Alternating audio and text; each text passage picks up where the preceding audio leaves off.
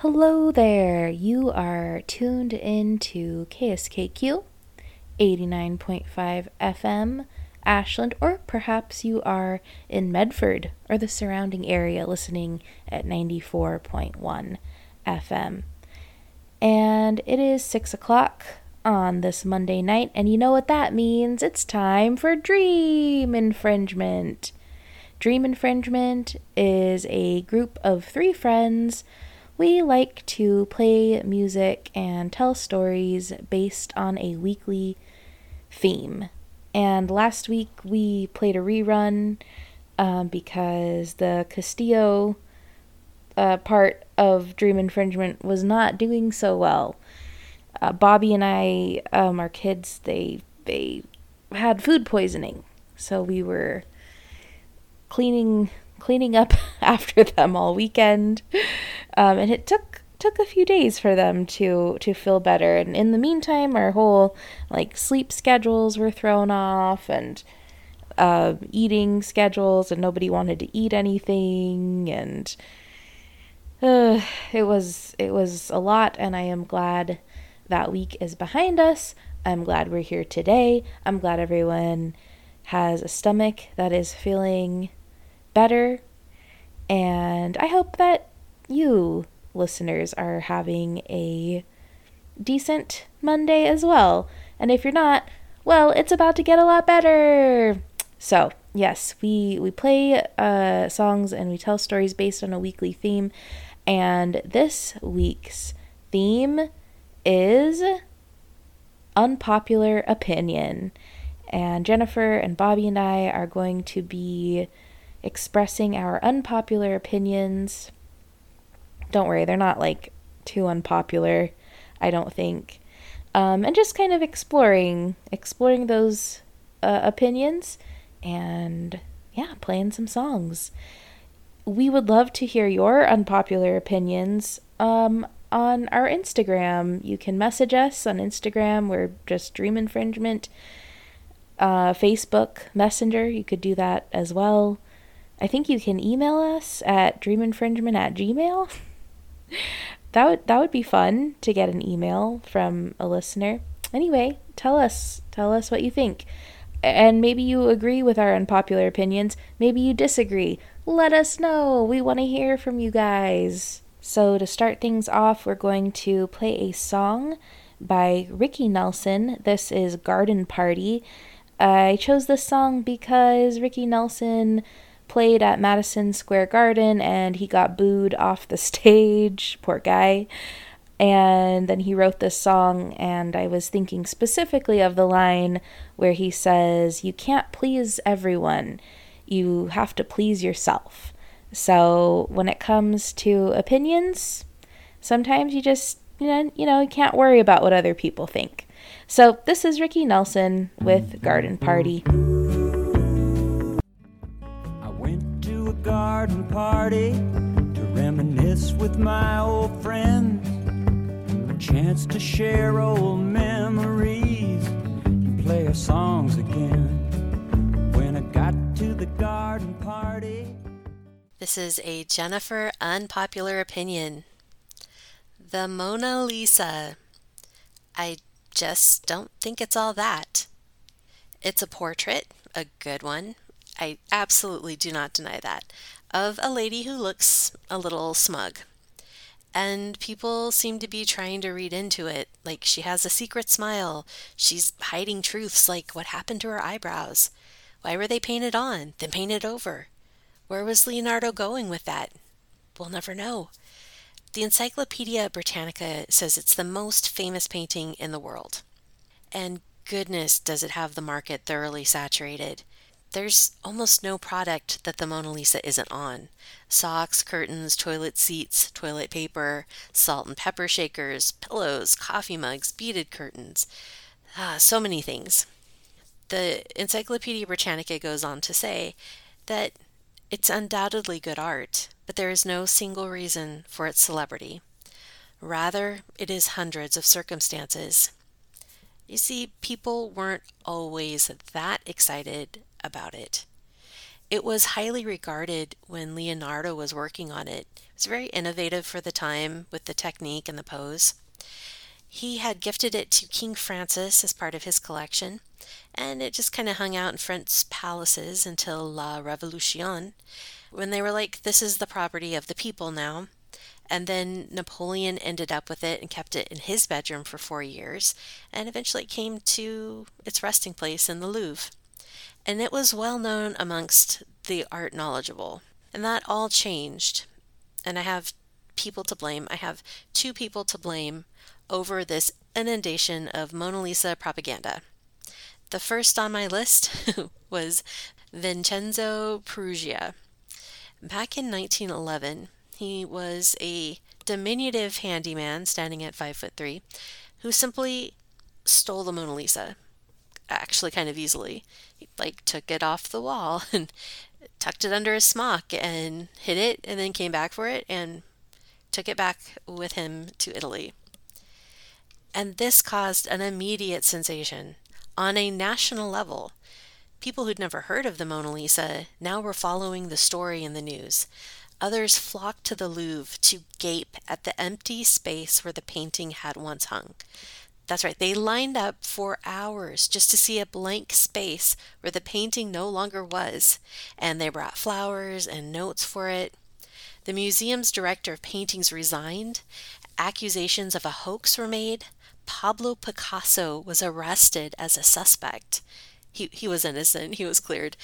2 years later, the painting was found in Italy after Vincenzo tried to sell it to an art dealer in Florence, who then alerted the local authorities about the whole situation. Vincenzo was tried and convicted and imprisoned for the theft, and he was sent to jail for 1 year and 15 days, but was hailed as a great patriot in Italy and served only 7 months in jail. But by then, the French people had come to regard the work as a national treasure that they had lost and recovered, sort of a we didn't know what we had when we had it situation. The second person on my list to blame is Marcel Duchamp, who in 1919 bought a postcard, played against the worship of art at the time when he drew a goatee and a Salvador Dali kind of style mustache on it, and added a little vulgar acronym on the bottom that kind of translates roughly into, wow, she's a passionate lady. And this act of irreverence caused a small scandal, and other artists were like, that worked for him. I am also going to deface this famous painting. And so she was endlessly reproduced, and because of this became one of the most well-known in the world. So that's how the Mona Lisa came to be so famous, and I believe there's probably a lot more people out there that feel the way I do, because I think some of the popularity is of what it represents, what people feel they are expected to like, but not necessarily that they are personally drawn to it or have an emotional response when they look at it. The Mona Lisa does not evoke anything for me. I look at the technique and I'm like, it's really held up over time, but otherwise, nothing. So, of course, I'm going to play a Mona Lisa song. Let's go with Mona Lisa by MXM Tune. I'm so tired of being a book on the shelf, tired of stories for somebody else, think that I'm ready to start a new chapter. I've been looking for some way to turn it around, looking for someone to give me the crown. I want to feel like I finally matter. Hey, Emily here with an unpopular opinion on red velvet cake. I don't like it. I have never had a red velvet cake that left me wowed. I don't even know, okay, let me back up. As a woman who is a fan of cake and sweets and such, I don't know that I've ever finished a red velvet cake slice or cupcake because I just don't like it. And I can't help but shake the feeling that there's just tons of food dye in it. They just kind of taste like sweet blandness to me, and there's no flavor that I am able to attach myself to. I don't understand them. And maybe it's just that I haven't had good red velvet cake.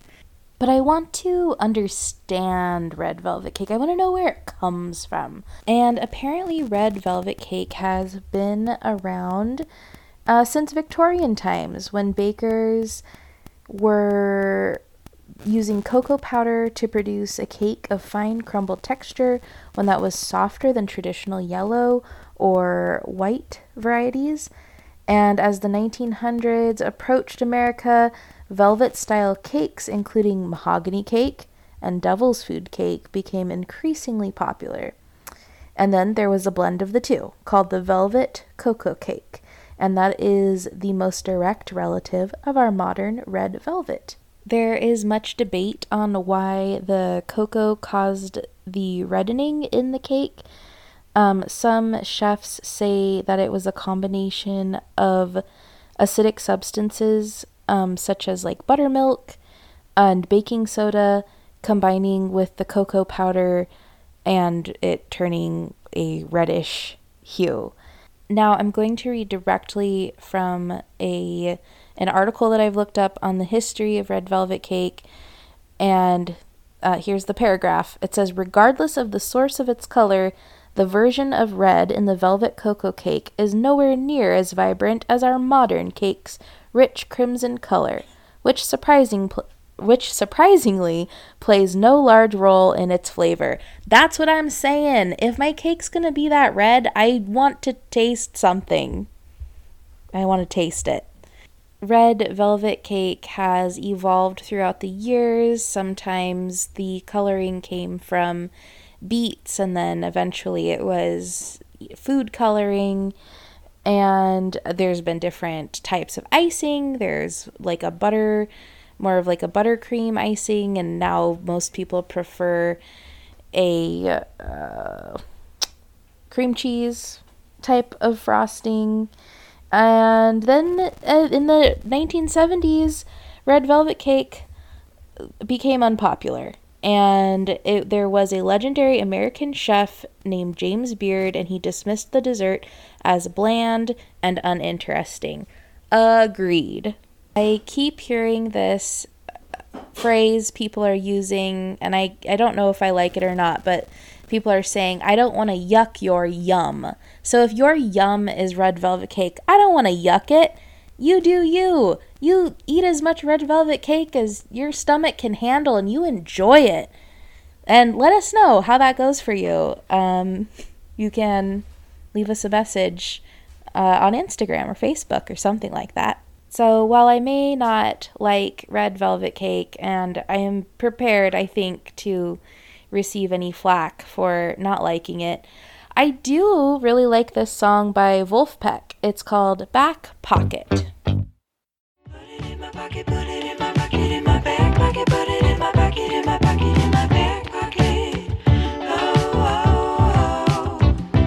And I put it in my pocket, put it in my pocket, in my back pocket, put it in my pocket, in my pocket, in my back pocket. Unpopular Jennifer opinion. Hashtag body positivity.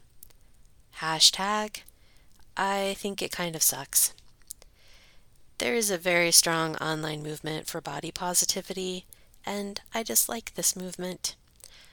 Now, I dig the intention to create a space or awareness, or even try and make it more normal, that you can feel good and somewhat negate the pressures and discrimination that are on women, that they have to look a certain way or be a certain size to have value in society. But the way body positivity comes across to me now, it seems like aggressively positive, that you should not have any negative emotions in ourselves or others. Everything is beautiful, we're confident.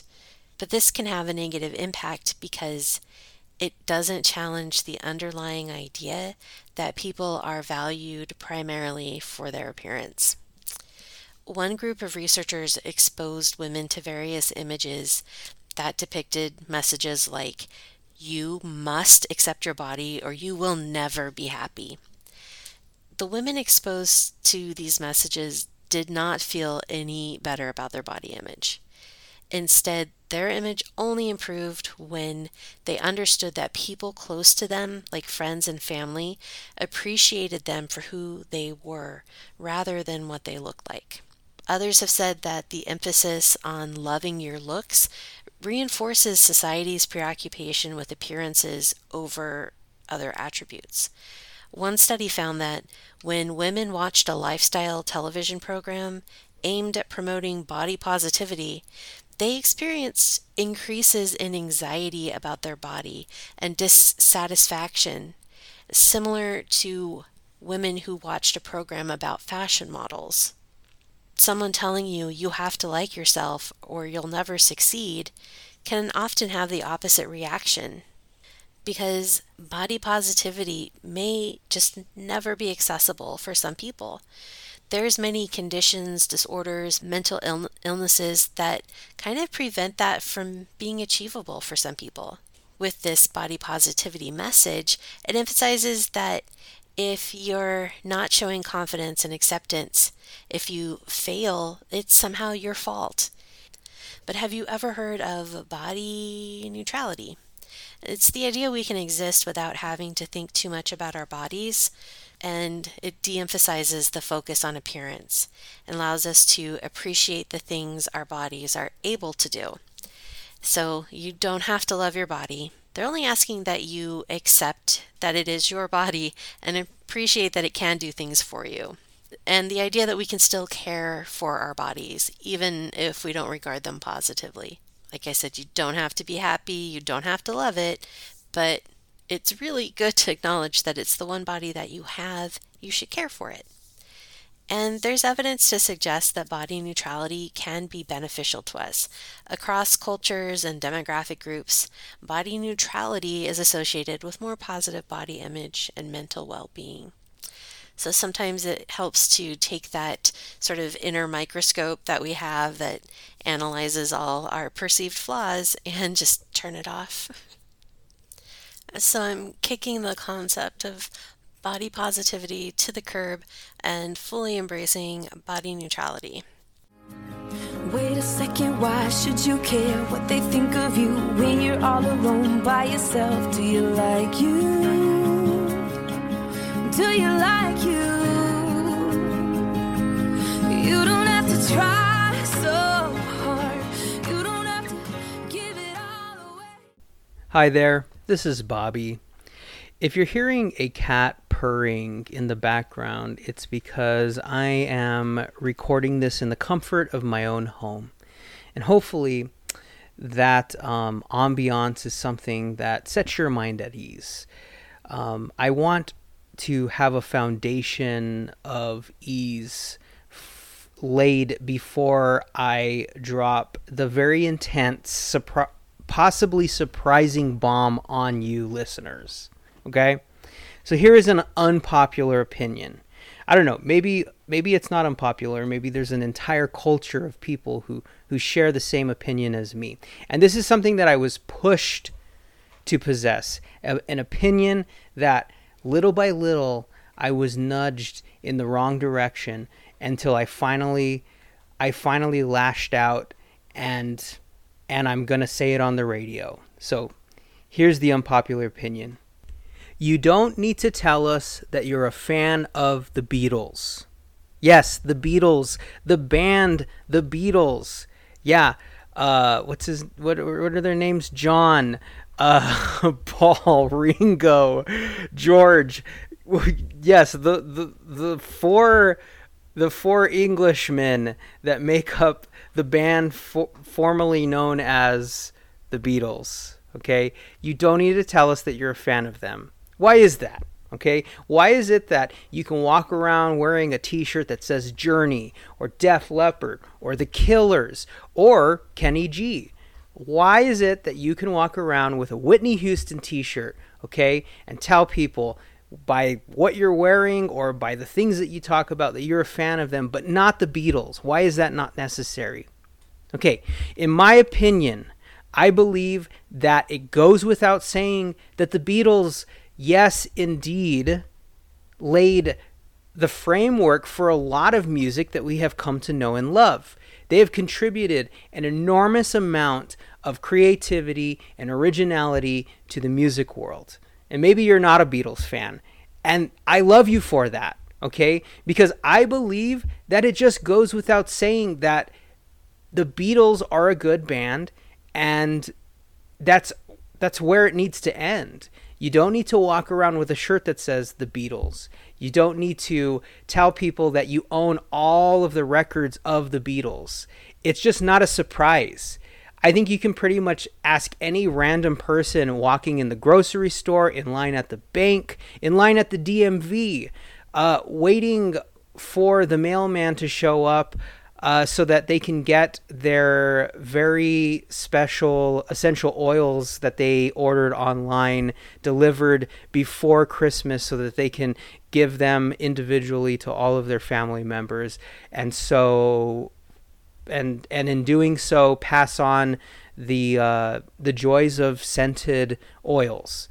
You don't have to go very far to find a Beatles fan. Hey, do you like the Beatles? Yeah, I like the Beatles. Yeah, they're cool. Do you like the Beatles? Yeah, I like the Beatles. Yeah, I like them a lot. What's your favorite Beatles song? I Want to Hold Your Hand. Hey, what's your favorite Beatles song? Eleanor Rigby.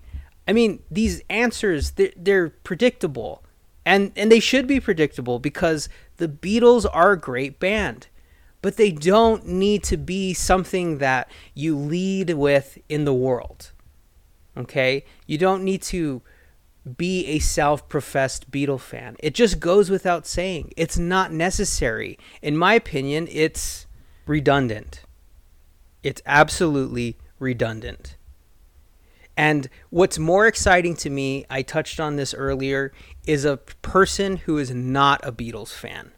I think that it would be more noteworthy and more intriguing to me if a person was walking around in Trader Joe's with a shirt that said, I hate the Beatles. I hate Paul McCartney. I hate John Lennon. I hate George Harrison. I hate Ringo Starr. I needed to say it. I had to get it out of my system. This was saying those words that you just heard, although they may have a scent of sacrilege in them, you need to understand that it just is more interesting to not be a fan of the Beatles than it is to be a fan of the Beatles. Now that's newsworthy. It's like saying, hey, did you know that I'm a really huge fan of Coca-Cola? Right? Don't even get me started on Coca-Cola shirts. It's like saying, hey, you know what I'm a really huge fan of? Hairbrushes. Combs. Okay? You tell me you hate combs, you hate hairbrushes? Now there's a conversation I'm willing to have. Okay? You know what I really love? Sandwiches. They're just so great. Yeah, we know you like sandwiches. They've always existed. Was there a time when they didn't exist? Probably. Just like there was a time when the Beatles did not exist. But if you come to me and you tell me, I hate sandwiches, I hate two slices, there's nothing that makes me more livid than two slices of bread with various foods that are found inside your vegetable crisper and meat crisper drawer. Sliced meat. I hate it. I hate that. I hate anything that resembles a sandwich. If you told me that, now I'm intrigued. Now my ears are burning and I need to have this conversation. Who is this person who doesn't like sandwiches? Who is this person who doesn't like the Beatles? So, if you're not a Beatles fan and you want to tell me why you're not a Beatles fan, please reach out to us on Instagram or Facebook. You can DM us. And I promise you, I will respond because you will be one of the most intriguing people that I have ever heard of. So that is my Beatles rant. That is my unpopular opinion. Now, here's a Beatles song sung by Eddie Vedder. And I bet if you asked Eddie Vedder if he liked the Beatles, I bet you'd know exactly what he'd say. Just like everyone else on the planet. Here is Hide Your Love Away by Eddie Vedder. Enjoy. Hey, you've got to hide your love away. Hey, you got to hide your love away. How can I even try? I can never win. Here and down, see and down. Emily here with another unpopular opinion. And that opinion has to do with school and learning and grammar. Some of you know that we homeschool in our household, and part of homeschooling requires me to teach my young children the difference between hard and soft letters such as G and C. And as I was teaching the difference between a hard G and a soft G, I realized I was wrong, because I thought that a soft G was a G and a hard G was a J, because in my mind they sound hard and soft. But that's wrong. According to grammar rules, a hard G is a G and a soft G is a J, and it just doesn't sit well with me. And I understand that it needs to be like that way because of continuity with the letter C. A hard C is a K sound. You make it in the back of your throat. Same with a hard G, G. But a hard C sounds like a hard C, K. A soft C sounds soft, S. Anyway, I wish it was more based on what they sound like and not the way you're making it, the sound in your mouth. But, oh well. That's my unpopular opinion. I have another one, and that is that I think kids should be able to use calculators to do their homework, as long as they understand the concept of what they're doing and why they should use a calculator. Because back in the day, our teachers were telling us, you'll never have a calculator with you everywhere you go. Well, guess what? Everyone has a smartphone with a calculator on it now, and it is literally with us everywhere we go. And I don't ever have to do math in my head anymore. I do it on the calculator on my phone. Hey Siri, what's 6,255 plus 7,292? It's 13,547. Hey, thanks Siri. Bam, calculator wherever you go. Oh, also, hey Siri, play Huey Lewis and the News. That was for you listeners, and you're welcome. That's not the song I chose, though, Bobby. While Bobby scrambles to figure out how to turn Siri off, I am going to play a song called Elementary School Dropout by the Yucky Dusters. Take it slow, take it easy. It doesn't happen like this every single time. When you find someone who feels useful, it can kinda make you really wanna lose your mind. I'm an elementary school dropout. I break the rules like every. Well, we are swiftly approaching the end of our hour. Oh, Emily, please say it isn't so. I don't want this to end. I want it to go on forever.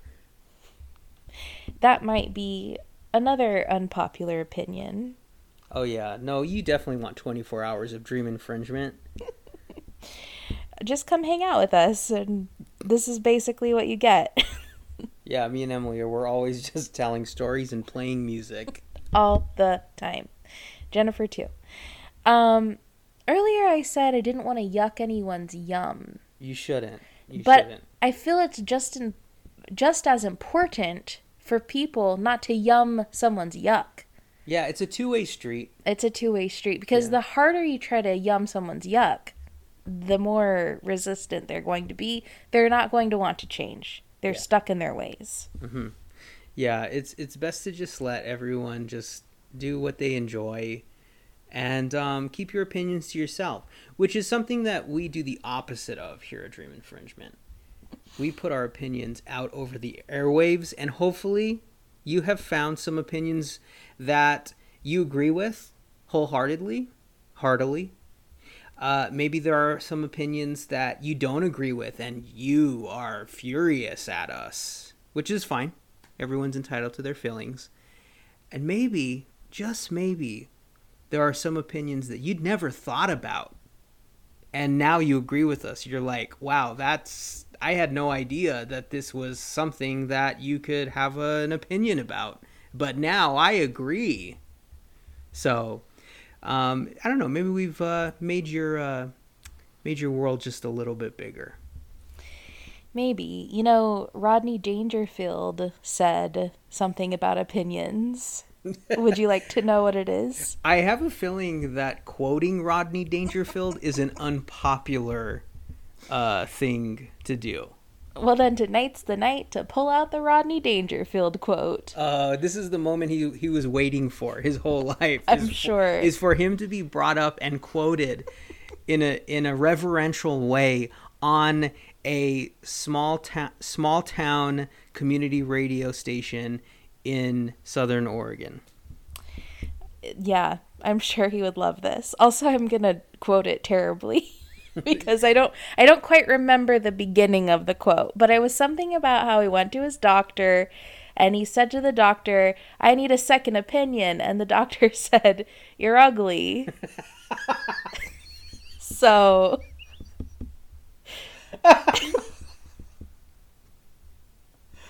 oh man, it was something like that. Still making us laugh. And I'm pretty sure after that he said something about not getting respect. I'm sure he did. America's sweetheart, Rodney Dangerfield. All right, Bobby. What's your opinion on Neil Diamond? Yes, please and thank you.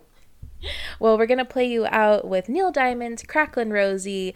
Miriam, this one's for you. Good night, everyone. Sayonara. Adios. You got the way to make me happy. You and me, we go in style. Crackling rose, your store-bought woman, but you make me sing like a guitar humming. So hang on to me, girl, our song keeps running. Hey, I bet my voice is not the voice you thought you would be hearing. I bet you're surprised to hear from a member of Dream Infringement so soon after the very convincing end of the show that we made.